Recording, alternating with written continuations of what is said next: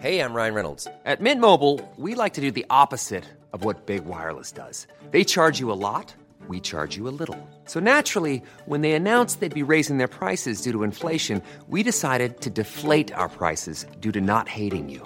That's right. We're cutting the price of Mint Unlimited from $30 a month to just $15 a month.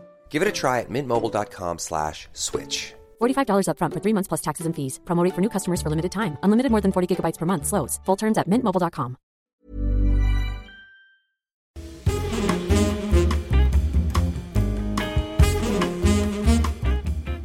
Hei og velkommen til Kunstpraten.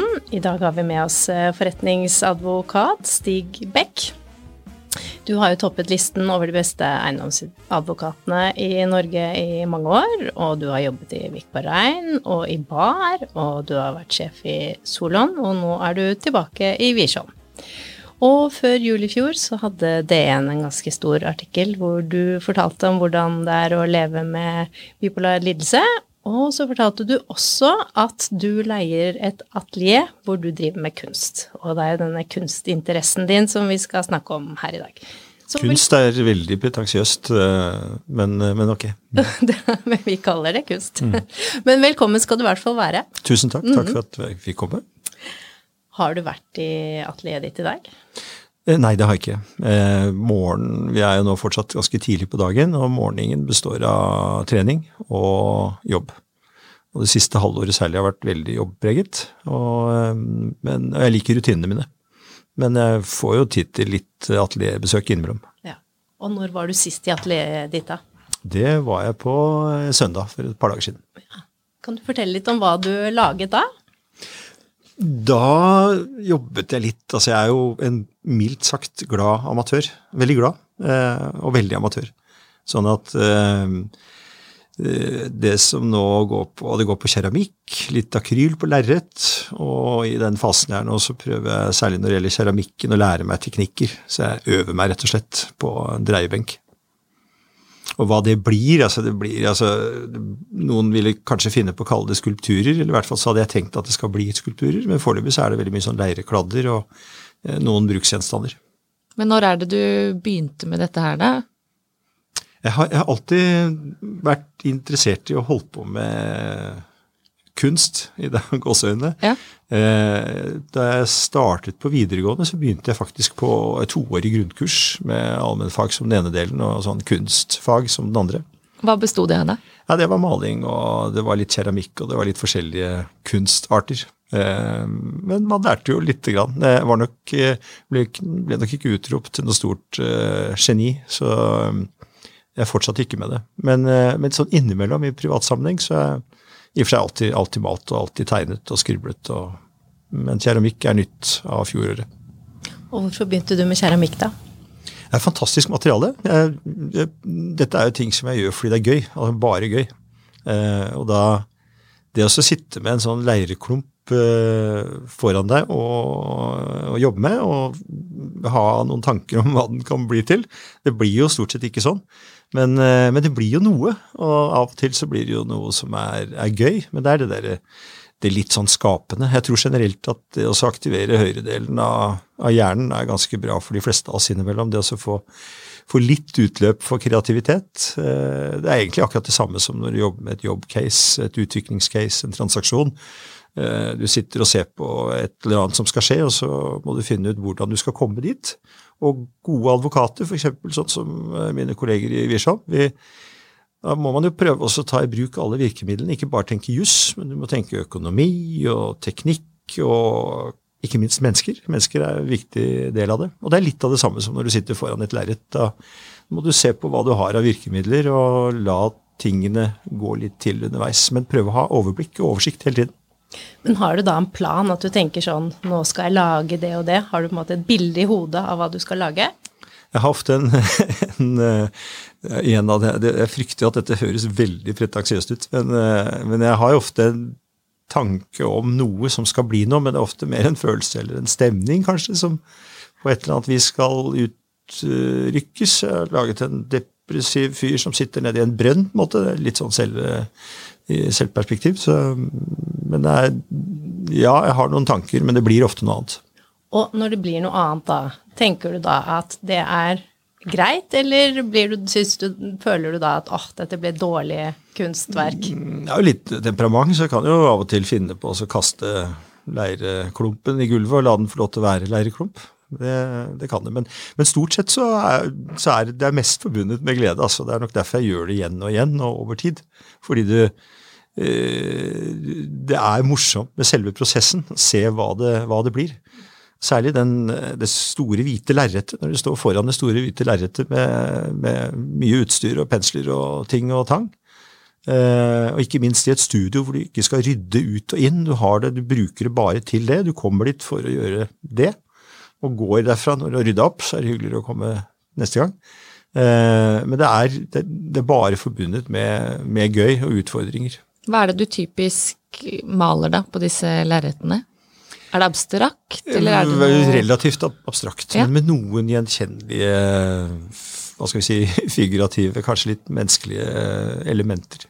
De ofte, du sa jo at det var ofte et selvperspektiv, sånn som han i brønnen. Det ofte det, eller det mer en sjelden gang at det kommer noe som reflekterer på deg selv? Du uttrykker nok litt den sinnsstemningen du i, som vel av de som da beveger meg mest sånn opp og ned i det perspektivet, og det kommer selvfølgelig til uttrykk når du maler eller lager en eller annen skulptur eller en figur som skal ligne et eller annet, så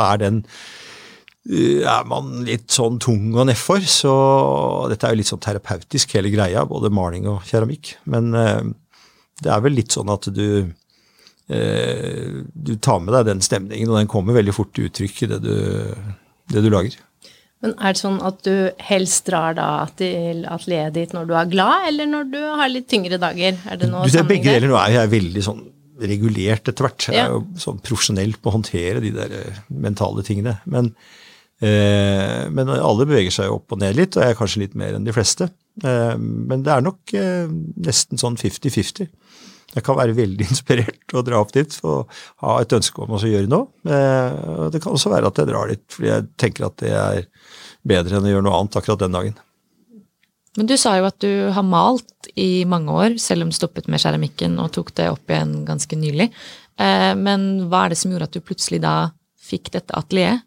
For du har jo malt, tydeligvis da malt støtt og stadig. Ja, jeg har det.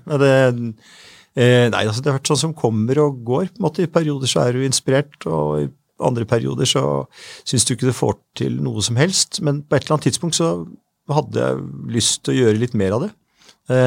Og så var det akkurat det der med at det litt kjedelig å liksom måtte finne frem ting og dekke til gulv og sånn, for det jo fattelig mye søl, og jeg liker jo å ha det ganske ryddig rundt meg. Så jeg tenkte at det å ha et sted hvor jeg kunne søle fritt, og hvor alt var klart, det kunne være med på å stimulere hyppigheten. Og det tenkte jeg var positivt. Det tror jeg bra. Akkurat det snakket jo Margrethe og jeg litt om her i kunstpraten da, ikke sant? At du jo da glad i at det ryddig og rent rundt deg, og går jo ofte i pene skreddersydde dresser, så hvordan det i studio da? Hva har du på deg, og hvordan takler du på en måte alt sølet der? Jeg har ikke skreddersydde dresser i hvert fall, det helt klart, det ville vært ufattelig upraktisk, for det jo maling, og det jo mye søl. Så en olabukse og en t-skjorte eller en gammel kjeledress mer enn egnet til formålet. Men det at man faktisk kan liksom rote litt rundt seg, det tror jeg bra også for de av oss. Jeg kjenner jo flere her som av og til kanskje kan ha litt klare rutiner og rammer for tilværelsen, og det også kunne slippe litt opp i de, og om man ikke roter vilt og uhemmet, så i hvert fall å slippe seg litt løs også på den fronten, det tror jeg bra. Så litt kaos under riktige rammer, det på en måte noe du kan ha? Ja, hvis rammene laget for rot, så jo det helt greit på en måte. Da det en slags forberedt aktivitet. Hvordan ser atelieret ut da? Ja, det ligger på Stående senter i 7. etasje, veldig sånn fint, bitteliten studioleilighet egentlig, som da har hvitmalte vegger og et stort bord. Det viktig å ha, masse hyller. Det en maskin til keramikken, og så det en kiln, en sånn brenneovn som vi bruker til å brenne keramikken når den ferdig. Nå snakker du om vi, det Stig og Stig, eller det flere som deler dette atelieret? Nei, det bare meg. Ja. Men jeg har litt opptatt av, når man skal gjøre ting, det gjelder jus og alle andre ting, så ting blir ikke ordentlig moro, eller blir ikke bra, før man lærer seg teknikkene. Så det å sitte og bare være glad amatør uten å få noe innspill fra andre, det har jeg ikke noe tro på.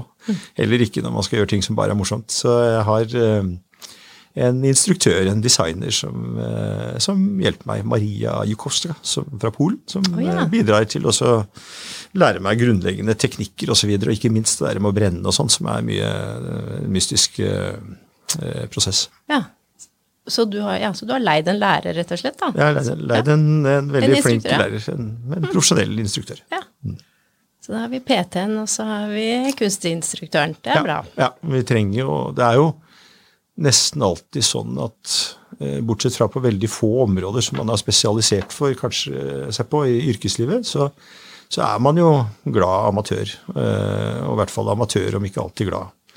Og det betyr jo at du har jo alltid noen som uendelig mye bedre, og som kan mye mer.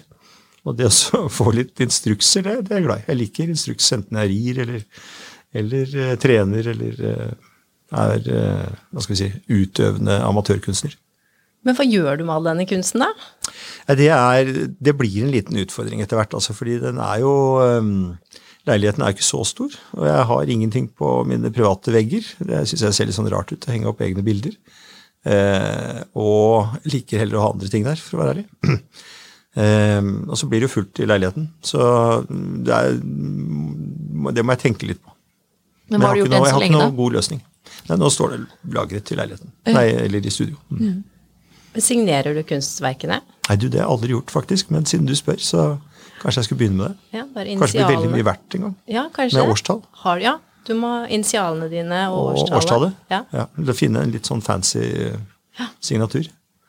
Hvor mye har du produsert det? For dette jo, som du sier, et utløp for noe som gir deg glede da. Men hvor mye har du egentlig laget? Veldig mye av det tingene jeg driver med, jeg veldig glad i å gjøre ting lag på lag, for da synes jeg får de fineste effektene. Og det betyr at det tar litt tid. Du bruker noen dager på å få noe ferdig, og uker og måneder. Men det vel mye da. Siden jeg startet opp før jul, så 5-6 bilder, og en del sånne leirklumper, som med, hva skal vi si, mer eller mindre synlige fasonger.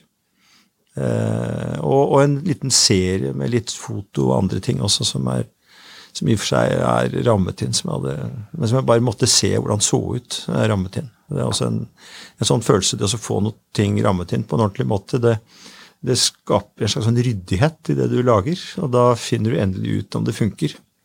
Jeg ikke så sikker på om det funker, men det står noe der. Har du en fast rammemaker, eller? Nei, veldig mye av det jeg bruker jeg lager foto av bilder, eller foto av keramikk, eller jeg bruker noen sånne fototeknikker så Oslo Foto har jeg brukt til å liksom lage bildene og rammene, og få de riktige størrelsene og den riktige oppløsningen på det som etter hvert blir ferdig. Hva slags teknikker liker du aller best da? At du driver da med foto, maling, keramikk? Nei, det veldig vanskelig, men det jeg alltid har holdt på med, og som jeg nok bruker mest nå, i hvert fall når det gjelder maling, da, så det akryl på lerret, og så det med noe kullstift og en del sånn kulltegninger som skissebase. Ready to pop the question? The jewelers at BlueNile.com have got sparkle down to a science with beautiful lab-grown diamonds worthy of your most brilliant moments. Their lab-grown diamonds are independently graded and guaranteed identical to natural diamonds, and they're ready to ship to your door. Go to BlueNile.com and use promo code LISTEN to get $50 off your purchase of $500 or more. That's code LISTEN at BlueNile.com for $50 off. BlueNile.com, code LISTEN. Hold up. What was that? Boring. No flavor. That was as bad as those leftovers you ate all week. Keke Palmer here, and it's time to say hello to something fresh and guilt-free. Hello Fresh. Jazz up dinner with pecan-crusted chicken or garlic butter shrimp scampi. Now that's music to my mouth. Hello Fresh. Let's get this dinner party started. Discover all the delicious possibilities at hellofresh.com.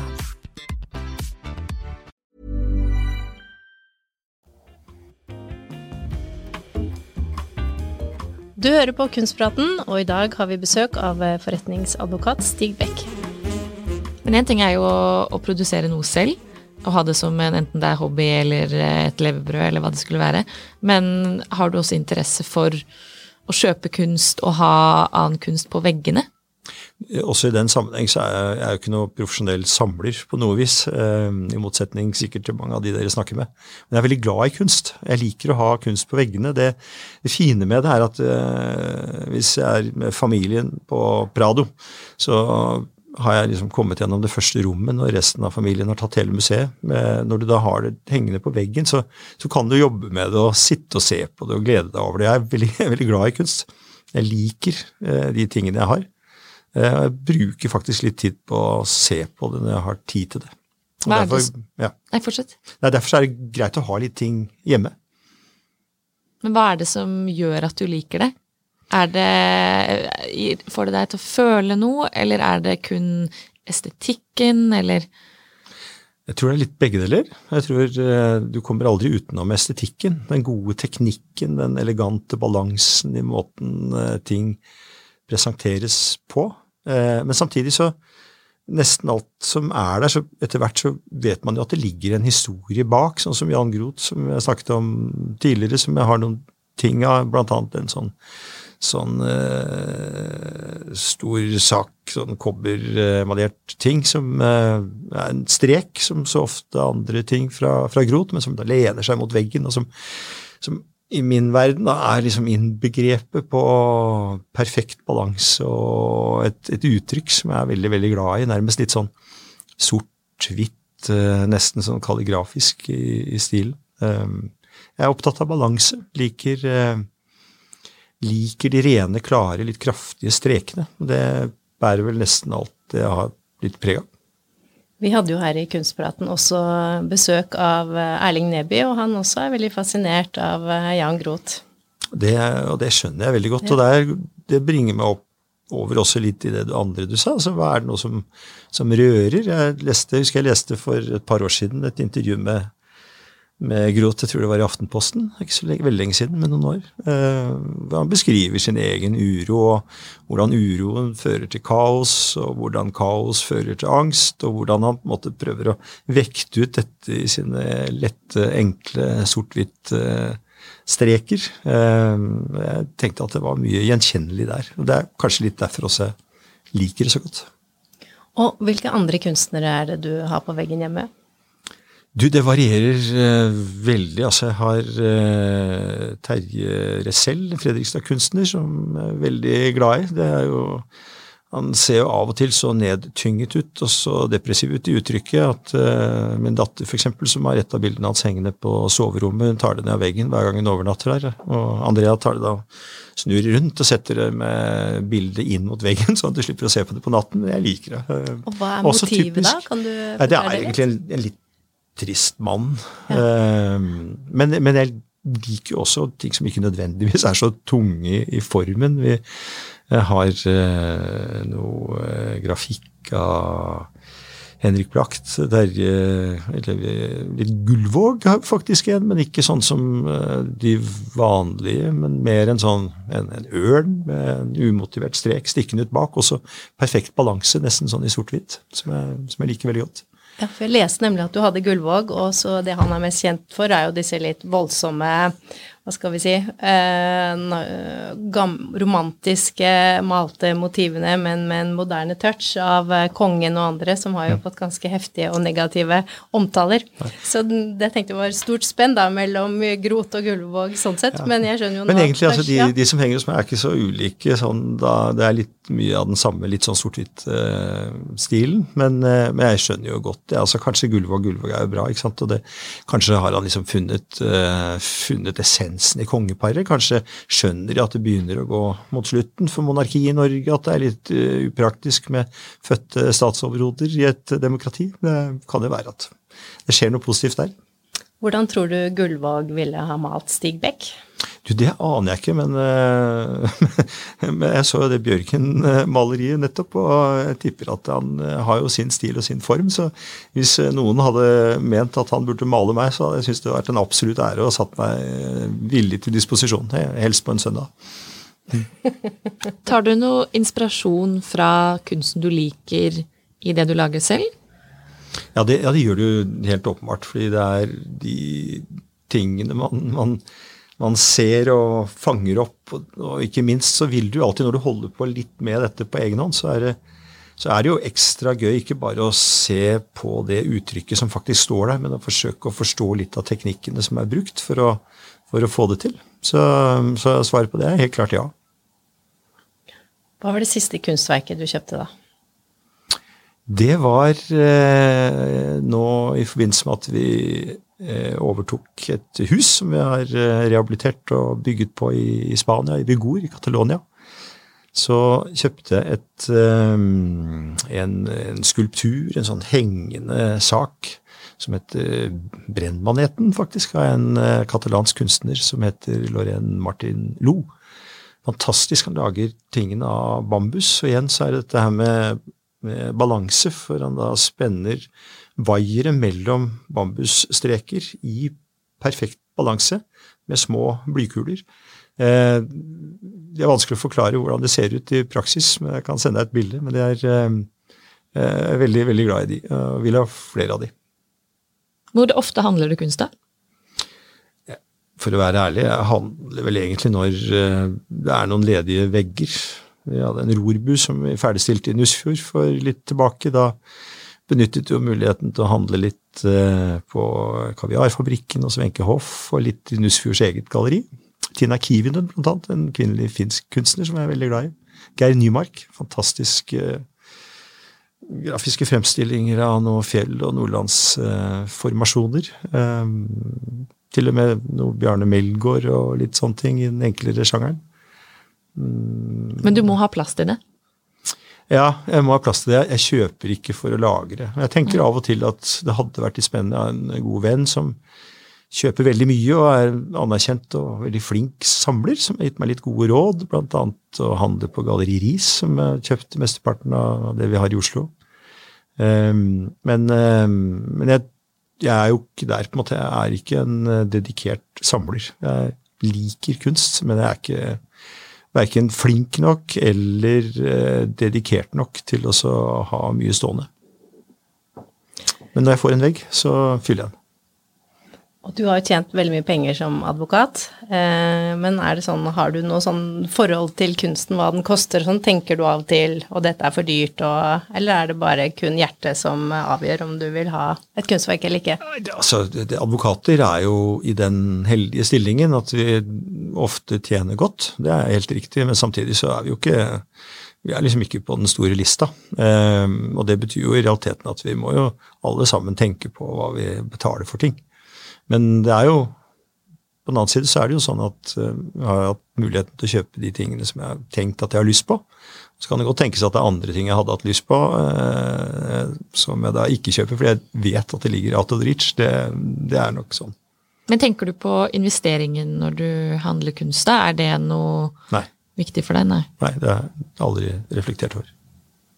Og er det sånn at du og din kone er dere på en måte sånn, må dere være enige om at dere liker et kunstverk før du kjøper det, eller kjøper dere det sammen, eller hvordan fungerer det? Nei, jeg er jo i den situasjonen at min kone Anja har jo aldri hatt noen sånn stor interesse for interiør og sånne ting. Det er stort sett alltid jeg som har ordnet. Og det har jo vært veldig fint, for da gjør jeg som jeg vil, og hun synes stort sett det er ok. Men en interesse for kunst har hun definitivt, sånn at flere av de tingene som vi har det meste er nok jeg som har kjøpt, men så er det også flere ting som hun har kjøpt på egen hånd. Og har det lik smak da? Ja, helt lik egentlig. Det er veldig sammenfallende. Det er mulig at man går seg litt sammen over tid. Men vi vet jo hva hverandre liker. Men det er ikke alle tingene som jeg har kjøpt som hun har vært 100% begeistret for, men nesten alle. Og hva er det som aldri kommer over dørstokken hjem til familien Beck? Nei, vet du, jeg har egentlig aldri prøver ikke å lage sånne svarte lister, fordi livet er så inneholder så mange rammer som det så hvis du driver og lager svarteliste med ting som du absolutt ikke skal gjøre, eller ikke skal kjøpe, eller steder du ikke skal dra, eller bor, mat du ikke skal spise, jeg har ingen sånne lister. Så jeg bruker veldig lite tid på å tenke på ting jeg ikke skal gjøre, eller ikke skal kjøpe. Men det greier sikkert å finne på noe hvis jeg tenker meg om, men Men helt til slutt, Stig, det jo veldig mange advokater, for ikke å snakke om eiendomsfolk som samler på kunst. Det lurt å kunne litt om kunst og samle sånn for å få kred i bransjen? Nei. Tusen takk skal du ha, Stig, for at du kom og pratet med oss, både om din egen kunstneriske side og hva du lager, og ikke minst også hvordan du handler kunst, selv om du ikke vil kalle deg selv en kunstsamler. Om dere ønsker å høre mer på Kunstpraten, abonner gjerne på Kunstpraten der du hører på podcast, og om det noe dere ønsker at vi skal ta opp, eller om det noen gjester dere ønsker at vi inviterer, send oss en e-post på kunstpraten@kapital.no.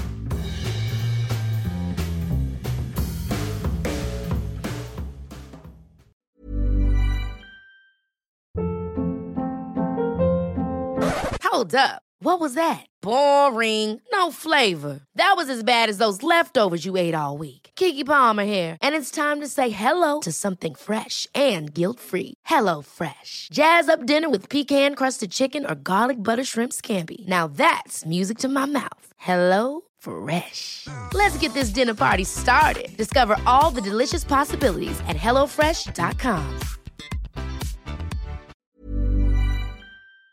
Kunstpraten en podcast fra Finansavisen. Programleder Margrethe Hegnar og Kari Nestås. Produsent Lars Brenden Skram. Og ansvarlig redaktør Trygve Hegnar.